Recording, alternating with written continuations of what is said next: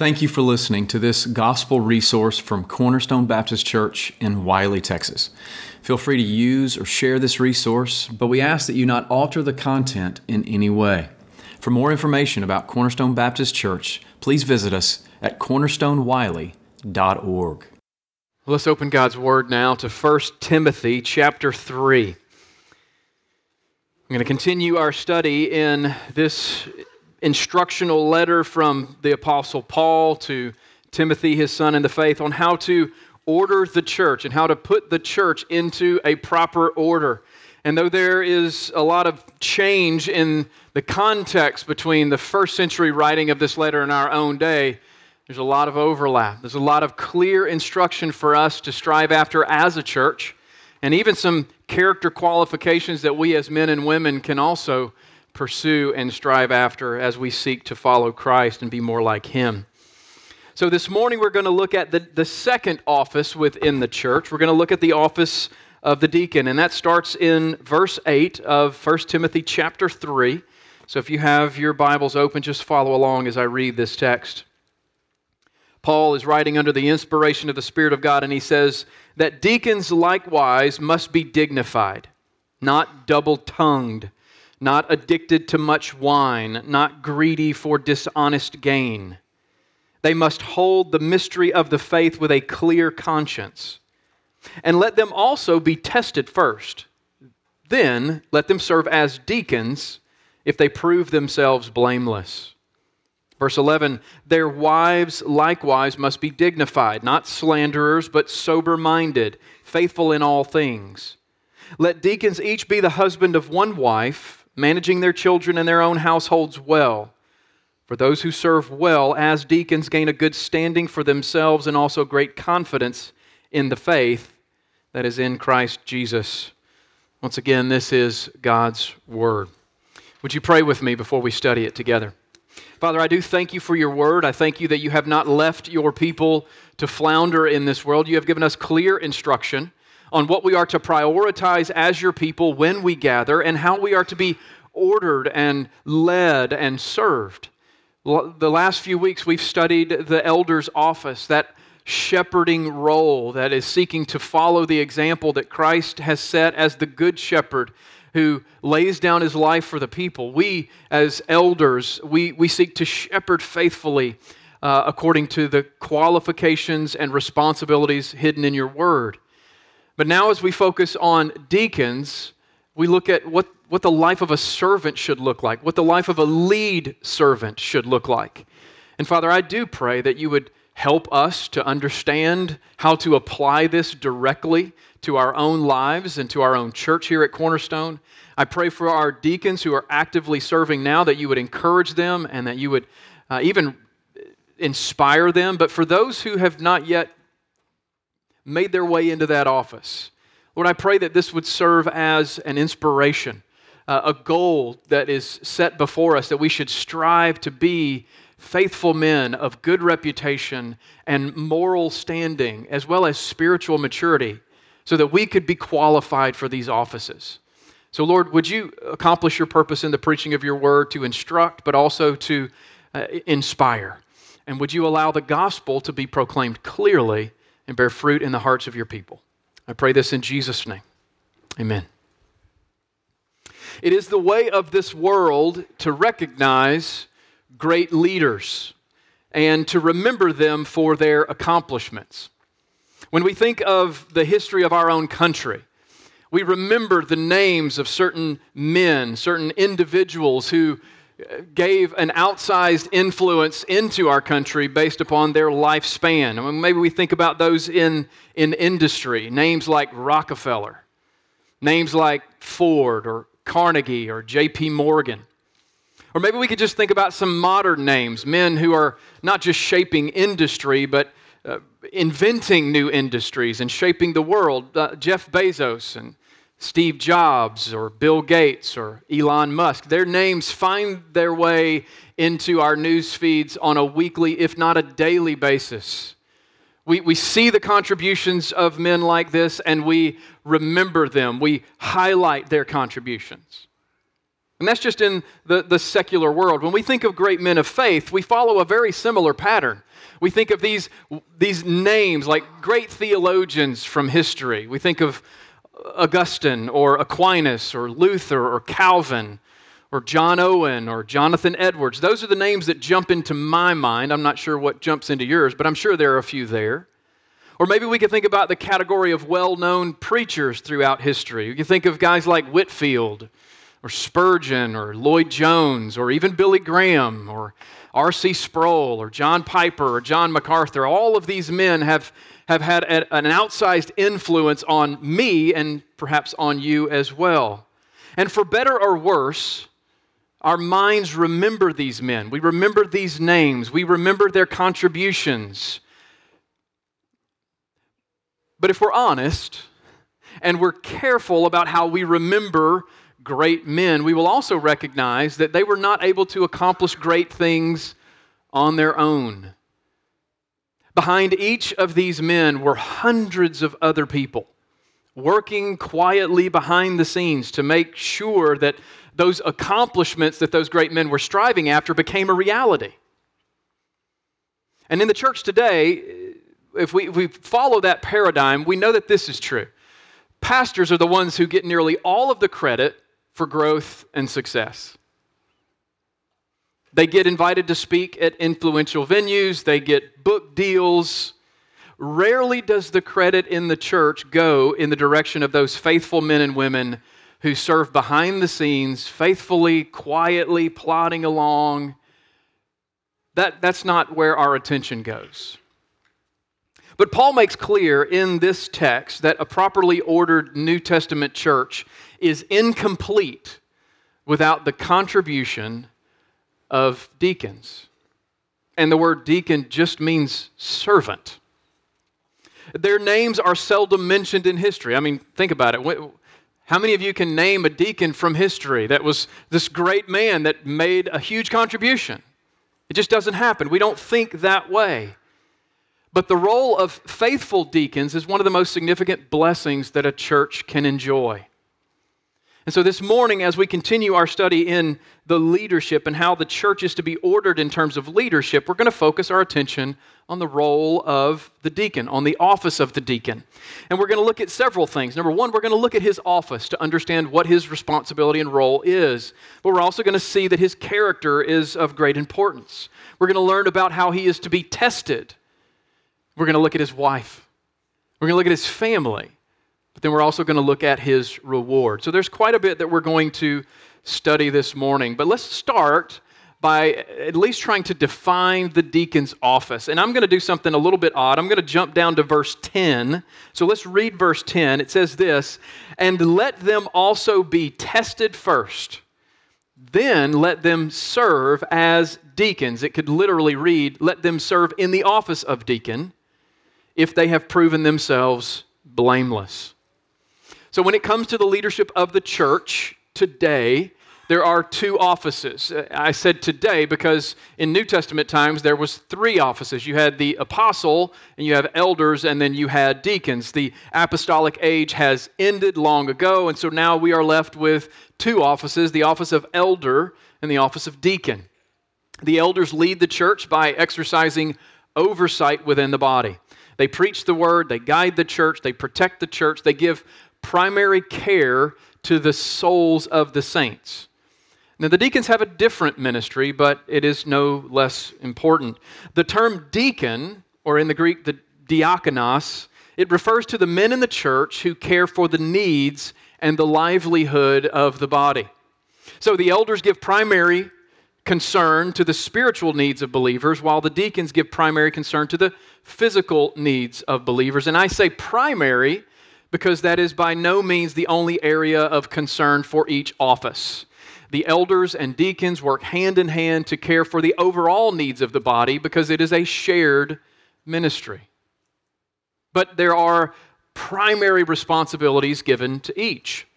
And our understanding of the deacon's role is shaped by a variety of passages in the New Testament, but it also comes from the title itself. I've already mentioned that the term deacon simply means servant. But the term is used nearly 100 times in various forms. It's used nearly 100 times in the New Testament, and there's only about 3 or 4 uses that are traditionally translated as deacon. Most often, it's just translated as servant. Servant, over and over and over again. And so what we see as we study the New Testament is we see this broad expectation and understanding for God's people, for those who trust in Christ, to be servants. We serve one another. We serve the needs of the body. We serve in all kinds of ways. But there is a specific elevated office of lead servant that comes under this title of deacon here. And you may know this, you've probably heard this taught at some point. In secular Greek, so that's outside the scope of the way this term is used in the Scriptures. In secular Greek, the term deacon, it means one who waits on a table. Have you ever heard that before? Table waiters. Now, again, that's fairly narrow. It's very broad in its understanding. But the deacons, understood in that way, were those who waited on tables at feasts. They filled wine glasses. They tasted the food before it was presented. And then they served the needs of those sitting at the table throughout the meal. And you can see the term being used in the New Testament in that way, like the wedding at Cana, where Jesus turned water into wine. You see that term being used of those who serve, right? That's just a common way that the term is used. But our understanding of the role and office of a deacon, it really begins to take shape as we look at Acts chapter 6. In Acts chapter 6, you may know this, in Acts chapter 6, the early church was growing dramatically. This is the beginning of the book of Acts, so Christ has gone to the cross to die, to pay for the sins of his people. The gospel, he has been raised from the dead and he's ascended to heaven. The apostles are filled with the Holy Spirit. They begin preaching the gospel. And as a result, thousands of believers are grafted into the church. But along with all of these people coming into the church, there are problems that arose. One of those problems arises in Acts chapter 6. And I'll be honest with you here. In Acts chapter 6, the men that are chosen to help solve that problem, they're not called deacons. And the word deacon doesn't occur in that text in that way. It does occur in the text, but it's in the verb form of those who are serving. But it seems clear from the context of the situation in Acts chapter 6 that that's what gave rise to the deacon's office. So here's the issue. It was early in the days of the church. There was a problem that arose where a certain group of widows were not receiving the care that they needed. And the church was responsible to care for those widows. And so the apostles learned about this problem and they came up with a solution. And the solution was that they asked the church, they asked the community of faith to recommend to them 7 men. 7 men who had an exceptional character, 7 men who were spiritually mature, who could focus their attention on providing care to the body. And the recommendations were made, the apostles laid their hands on these men, and then their ministry began. And it was a ministry that was designed to serve the physical needs of believers, and their service becomes something of a model for the deacon ministry within the New Testament church. Their primary role was to meet the immediate needs, the immediate physical needs of the body, and by taking up this role, it allowed the apostles to continue to do what was their primary role, to preach the word and to pray for the saints. And this gave rise to what we understand today, this team of leadership of elders and deacons. And this is in every church within the New Testament, and it's in every church today, or at least it should be. And by the way, one of those 7 men was named Stephen. And Stephen was not just a servant. Stephen was also a gifted preacher. His sermon, his only recorded sermon, can be found in Acts chapter 7, and it resulted in him becoming the first Christian martyr. And the reason I point this out is to say that serving is by no means the only ministry that the deacons undertake, but it is their primary role. Their primary responsibility. Their responsibility is the practical and active care of the church with regard to the basic necessities of life. Okay, so if you're thinking about this and you're saying, oh, we have an office of people that are devoted to, their whole responsibility is to serve the needs of the body. So that must mean if I'm not in that office, I could just sit on my hands and wait until someone comes and serves me, right? Absolutely not. Absolutely not. There is a real sense in which, as believers in Christ, all of us are called to serve, whether we hold the title and office of deacon or not. Every Christian is called to serve the Lord. Every Christian is called to serve one another. You don't have to hold an office to serve. In fact, Jesus makes clear in Matthew 25, verses 31 through 46, that all of us will be held accountable for how we care for one another. Because in how we care for the brothers and how we care for one another, it's a reflection of how we love and care for and serve Christ. So don't think that just because you're not in the office, you don't have an opportunity to serve or a responsibility to serve. You very much do. All of us do. But a great deal of responsibility is placed upon the deacons to lead the entire congregation in serving and, by their service, to foster an attitude of sacrificial service among the body. So deacons lead in serving, but they also lead the rest of us to serve. They provide opportunities for service, but then they also lead by example. We should be striving to follow that example.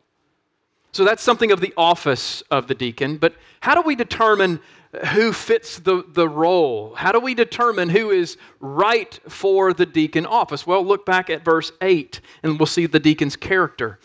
He says, "Deacons likewise must be dignified, not double-tongued, not addicted to much wine, not greedy for dishonest gain. They must hold the mystery of the faith with a clear conscience."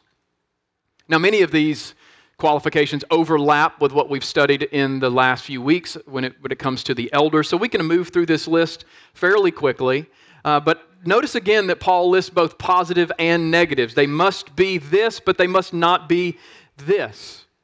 And he starts out by saying that a deacon must first be dignified. And that's very similar to that term above reproach that elders are to be. Elder is to be above reproach. A deacon must be dignified. The word simply means to be worthy of respect, to be worthy of honor. They must have a good reputation as a model of Christian faithfulness. And one of the ways that we can tell if a man meets this qualification is whether or not he is double-tongued. When's the last time you used that phrase? Double-tongued, I mean, unless you're reading Scripture. It's just not a common phrase. But maybe you've seen a deacon or two that have had that problem. Maybe you yourself. But the idea here is that this man doesn't speak out of two sides of his face. This is not a hypocrite who says one thing and does another. The opposite of being double-tongued is to be a person of sincere speech. They say what they mean and they mean what they say. You can trust their word. You can trust what they say. They are committed to what they say. His word means something. He doesn't have a habit of stirring up division with his words. Last week, we saw that a deacon must not be, that an elder must not be a drunkard. Well, here we see that a deacon also must not be addicted to much wine. And these phrases are a little bit different, but they carry the same idea. The word for addiction here means to be devoted in part of one's life to something. And in this case, a deacon who serves should not have a life devoted to alcohol. Right? I mean, that just seems like it should be a very clear-cut thing for us, but obviously it was an issue. Back in the first century, Paul has to mention it more than once. He knows that this is an issue, and he says a deacon must be able to control himself with regard to his speech, with regard to his conduct, and with regard to his appreciation for wine, the gifts that God has given. So it is interesting to me. I don't know if it's interesting to you, but that the function of alcohol in a person's life is a measure of their fitness to serve in the church. Alcoholism is not just a modern problem. It goes way back. And if you look at Scripture, there are only 3 beverages that are mentioned over and over and over again. I don't know if you've ever thought about it this way, but there are 3 beverages that are mentioned over and over again. There's water and milk and wine. And of course, you see other things like strong drink or whatever, but that's very seldom. The most common are water, milk, and wine. Water is a basic necessity of life. Milk, it relates to strength or fatness. If you have milk, you have a certain level of wealth and security. And then wine is generally associated with ceremony and celebration. So water, milk, and wine. The Bible says that God gave wine to men to gladden their hearts. That's Psalm 104, verse 15. And it was very common for one of those three to be the regular part of a person's diet. So wine was a regular part of a person's diet in various forms. But to become devoted to it or to become addicted to it, clearly forbidden throughout Scripture. And we need to be on guard against that as we look for our leaders. A deacon must also not be greedy for dishonest gain. And this is very similar to the elders not needing to be men who do not have a love for money. A deacon cannot be the kind of man who's always looking for a way to get more money in his own pocket, especially if it is in a dishonest way. And all of this adds up to a deacon being a man who exercises a noticeable and above average self-mastery in his conduct and speech and use of alcohol and attitude towards money. I mean, these are model Christian men. But that's not all. It's not enough that they are model character men. They must also have a theological understanding. Look at what he says in the next phrase. He says they must hold the mystery of the faith with a clear conscience.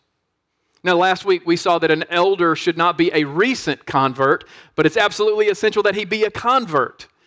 I think the same thing could be said here. They must hold the mystery of the faith. This person must be committed to the gospel of Jesus Christ, and they hold to it. They are anchored to it. They must have a firm grasp on the deep truths of the faith. Now, this is a weird way to say that, though, right? I mean, why is he using the word mystery here? And it just means mystery. It's not one of those really hard words to understand, but why is he using the term here? Mystery refers to those hidden and private counsels of God. But if you know your New Testament, then you know the Apostle Paul likes to use this word, and he likes to use it in connection with the gospel. In other words, he uses it as a shorthand way of referring to the gospel of Jesus Christ. I'll give you a couple of examples.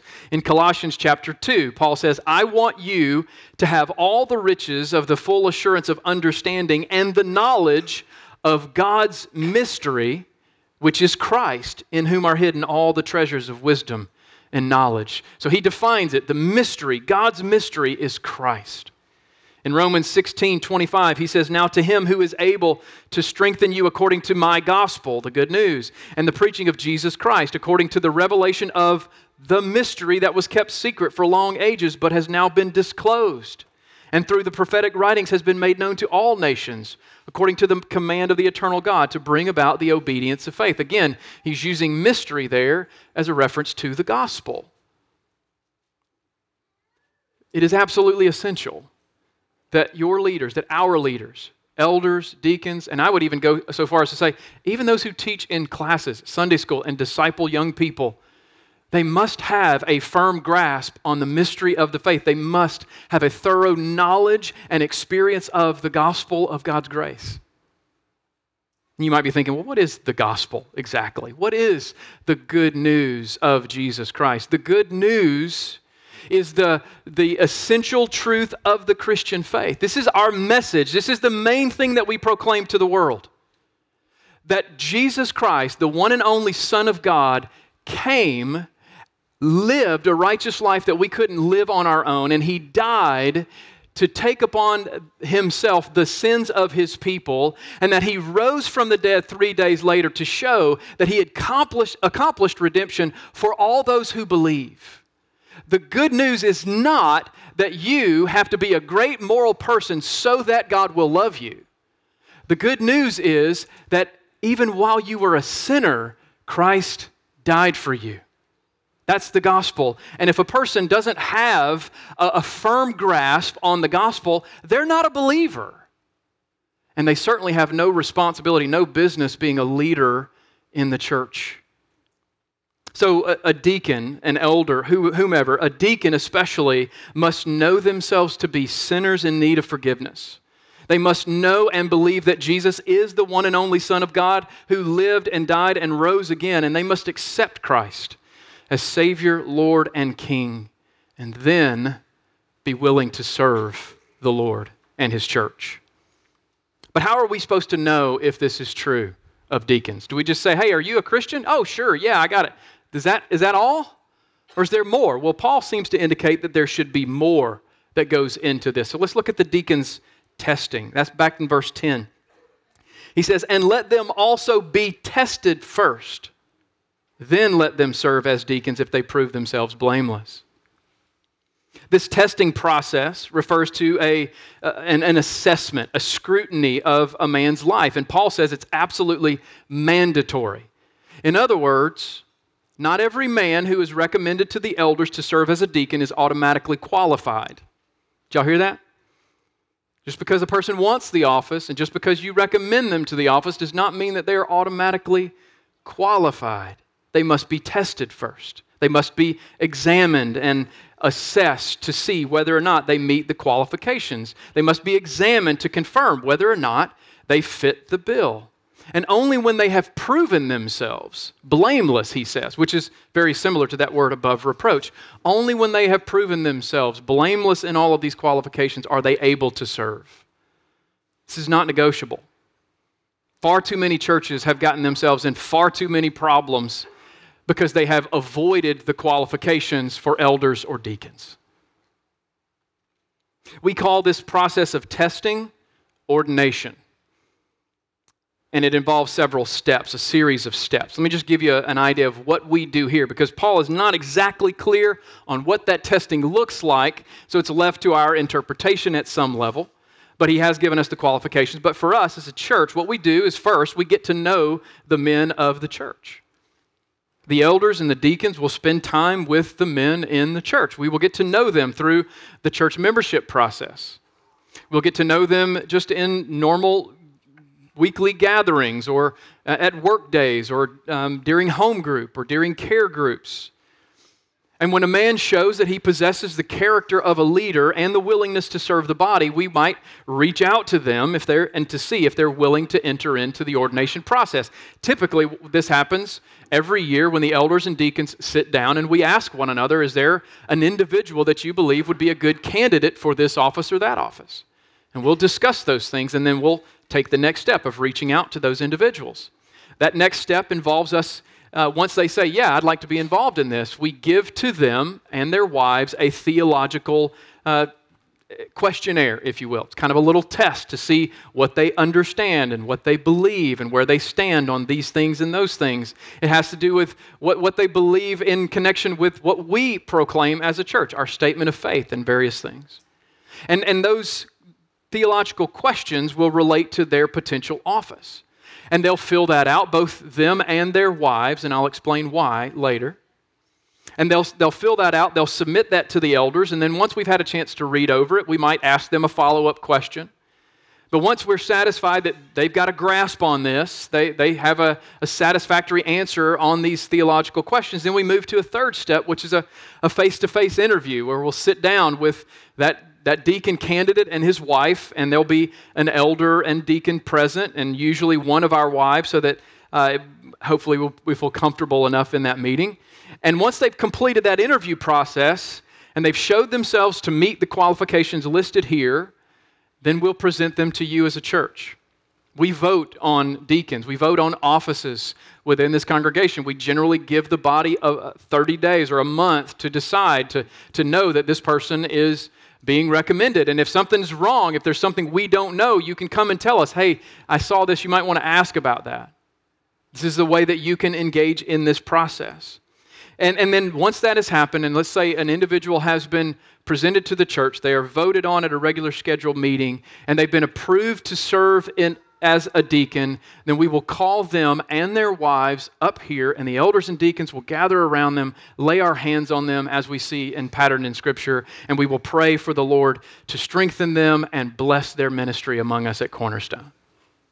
That's the ordination process for those of you who aren't really clear on that. And then what Paul says here is, if they prove themselves blameless, let them serve. And I just find it interesting. The term serve, the verbal form of serve, is just a varied form of the word deacon. So deacons get started deaconing, right? I mean, that's just essentially what he says here. If you've proven yourself to be a faithful deacon, you start deaconing. But what about his wife? And why am we including the wife along the way? Well, there's a reason for that. Look at verse 11. Their wives likewise must be dignified, not slanderers, but sober-minded and faithful in all things. Now, you may know this and you may not know this, that this verse poses a series of challenges. Because even though the ESV supplies the word there at the very beginning, the ESV assumes that Paul is giving instruction for the deacon's wife, but the Greek is not clear on that. The Greek doesn't have that modifier. It just uses the term gunekos, which can either be translated as wives or simply women. Right? I don't know if y'all caught that. So here's what that means. That means that there's a question we have to answer. Is Paul simply giving instruction for the wives of men who serve as deacons, or is he talking about women who serve as deaconesses? Which, by the way, the word deaconess doesn't occur anywhere in the New Testament. The text isn't clear. It's just not clear. Paul could have done a lot of different things to make it clear. He did not make it clear for us. We don't know if he meant for deacons' wives to serve this way, or if he's talking about a whole different office in the church. If he wanted to do that, he could have included the modifier that a lot of your Bibles, your translations will use, the word their wives. It could have been that. He could have said to the women who serve as deacons. He could have fashioned the statement in a whole different way, and he could have clarified that. He didn't do that either. So we're left to interpret this passage. And when one passage is unclear, we gain as much as we can from that passage to understand the context, and then we have to look at other passages of Scripture as well to make sense out of what we're going to understand this passage to teach. So it's also not any easier that he didn't say anything about the elder's wife, right? He didn't say anything about the elder's wife needing to be meeting certain qualifications. I have an opinion on that. I'm not going to give you all of that today, but some look at this verse and they see grounds for establishing the role of a deaconess within the church. Have you ever heard that? I'm sure you have. Some of you have. And they'll also point to Romans 16:1. This is the only other reference that they'll point to at least biblically, to make sense out of this. And there's a reference in Romans 16:1 to a woman named Phoebe, who was a servant in the church in Cenchrea. And they translate that word servant to mean that she serves as a deacon in the church. And I've already told you that there are very few instances in the New Testament where the word diakonos is actually translated as deacon. Most often it's just translated as servant. But they make a conscious decision to say she's a servant, so she must be a deacon. So this must be evidence for the deaconess, right? Most of the time that's just not the way we do things, but that's how a lot of people will go. But let's talk about the text itself. Let's talk about the book that we've been studying for the last 10, 11 weeks. Given the fact that Paul has already stated his universal prohibition against women teaching or exercising authority in the church, to me it would seem out of place for him to be suggesting that women hold the office of a deacon, which is a leadership role within the church. And in addition, in the very next verse in this passage, he states that a deacon must be the husband of one wife, and that also doesn't seem to fit with the idea that some deacons are women. And there's a lot of other things we could talk about. But what are we to make of this passage? I believe the best way to interpret this is to understand that Paul is referring to the deacons' wives. And for him to mention them indicates that they are considered to share in their husband's role as those who lead the church in serving one another. The elder's role is a role of exercising authority. The deacon's role exercises a certain level of authority, but it's primarily a servant role. And I believe that Paul is indicating that deacons and their wives serve in a shared capacity. And as a church, we recognize that. We recognize that deacons' wives share greatly in the ministry responsibility that is given to their husbands. That is why they take part in the testing process and are also included in formally being set apart for the service. We don't give them the title of deaconess because we don't see it in the Scriptures. But we understand that that role that they have with their husband in serving is a shared ministry role. And because it is a shared ministry role, they too have to serve as models of character and service for the body. Look at what he says here about the deacon's wife. They must be dignified, which means worthy of respect. They must not be slanderers, which means they're not prone to malicious speech or gossip. They must be sober-minded, which means they're level-headed, they're self-controlled. And they are to be models of faithfulness to the other women in the church. And so as a team, the deacon and his wife, according to Scripture, they're to be strong in the faith. They're to be models of character and self-control. They must be those who promote peace and unity and godliness within the congregation. They must hold firmly to the mystery of the faith, and they serve together to meet the varied needs of those within the body. By the way, I just want to say one quick thing before we move on. For those who do hold to the office of deaconess, I have a lot of dear friends, and you have probably a lot of maybe those ministry heroes that affirm that office. They are well within their rights to interpret the passage differently than I have. So they're not enemies of the faith because they do. They just interpret it a little bit differently. So just wanted to make sure I said that to you. But also, like the elders, the deacons are to prove themselves in the home. Look at verse 12 really quickly. Let deacons each be the husband of one wife, managing their children and their own households well. This is almost the same thing we saw just last week. To manage the house is to exercise authority over one's home.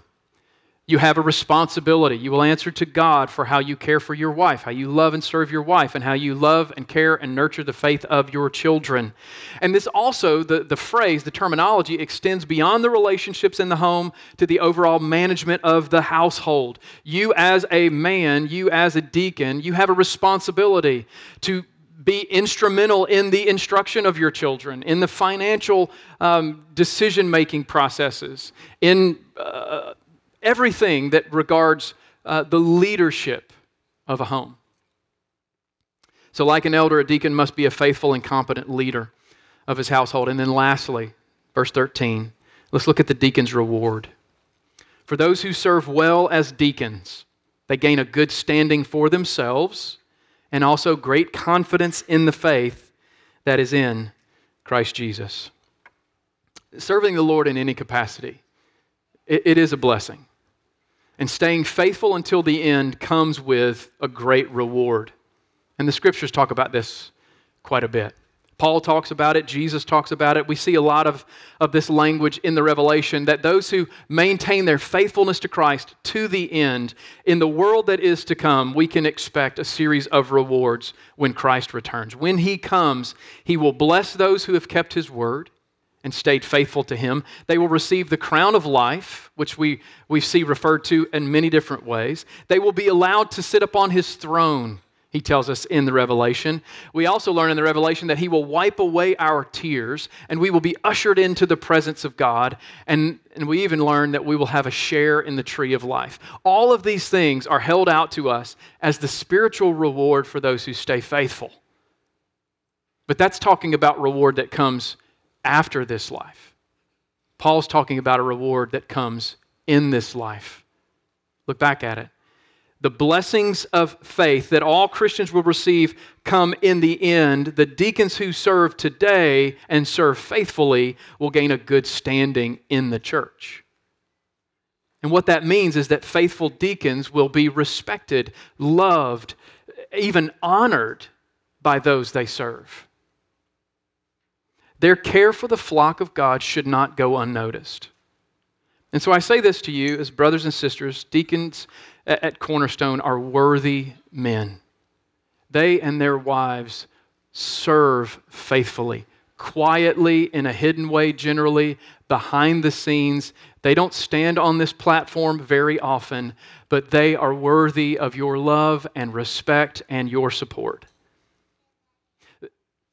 Don't take them for granted. Be thankful for them. Don't take their wives for granted. Be thankful for them and show your gratitude for them in whatever way that you can. Make sure that they know that you appreciate all of the hidden work that they do. But there is a final blessing that doesn't come from outside of them, from us, but it comes from within their own hearts.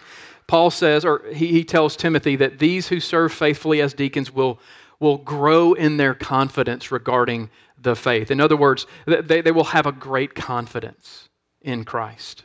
What is that all about? In their faithful service, their assurance will deepen and their trust in the Lord will grow. It's not an easy thing to serve. It's certainly not an easy thing to serve in hard times.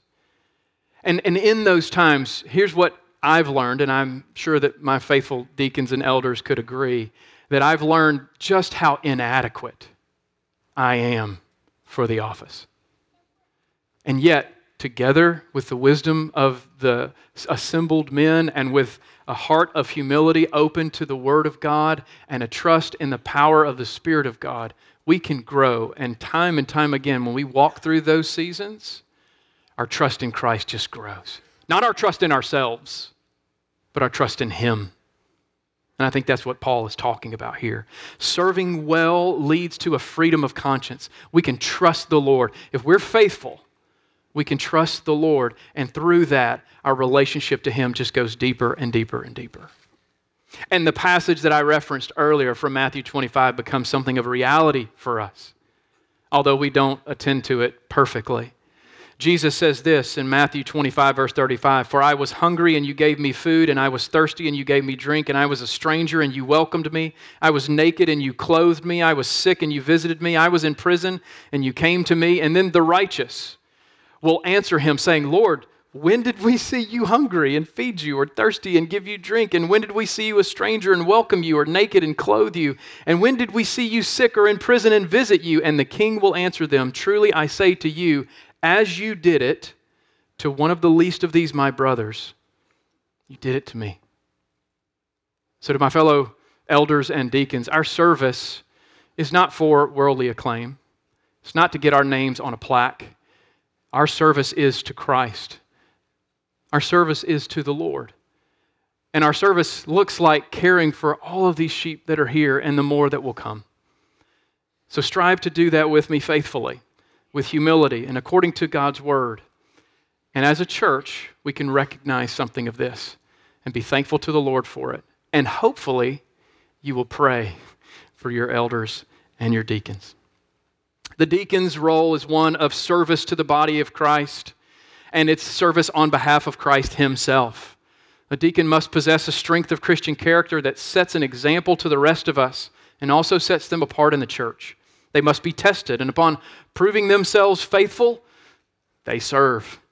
Their wives are to be women of model character as well, for they share in the care of the flock alongside their husbands, and they must shepherd their families well. And in their service, they will grow to earn the love and respect of the body, as well as growing in their trust in Christ their Lord. Deacons seldom get the thanks and credit they deserve. Like those great men, we remember their names, but we don't remember the names of Spurgeon's deacons. We probably should, because Jesus said it's those who serve who are greatest in the kingdom, right? They serve in hidden and quiet ways most of the time, but their office is essential. So let's thank the Lord for our deacons. Be sure to pray for them and their families, and strive to follow their good example of selfless sacrifice to Christ and the church. Let's pray. Father, we do thank you for your word. And we thank you for these qualifications. You have given us instruction on what the church is to look like. And maybe that will conflict with our modern sensibilities, but your word is timeless and true. So help us to be faithful to it, faithful to you. And Lord, I do pray for our elders today. I pray for our deacons today, that you would strengthen them by your grace and by your word to be faithful in the office to which we have been called. I pray for our deacons today, that you would strengthen them and allow them to grow in their assurance because of their faithful service to you. And allow us as a body to be abundantly thankful for the leaders you've given to us. And let us pray for them and be concerned for them as they are concerned for us. And Lord, I pray that you would strengthen us as a church in both unity and faithfulness so that we can have our lampstand maintained and the gospel proclaimed from this place. We pray these things in Jesus' name. Amen.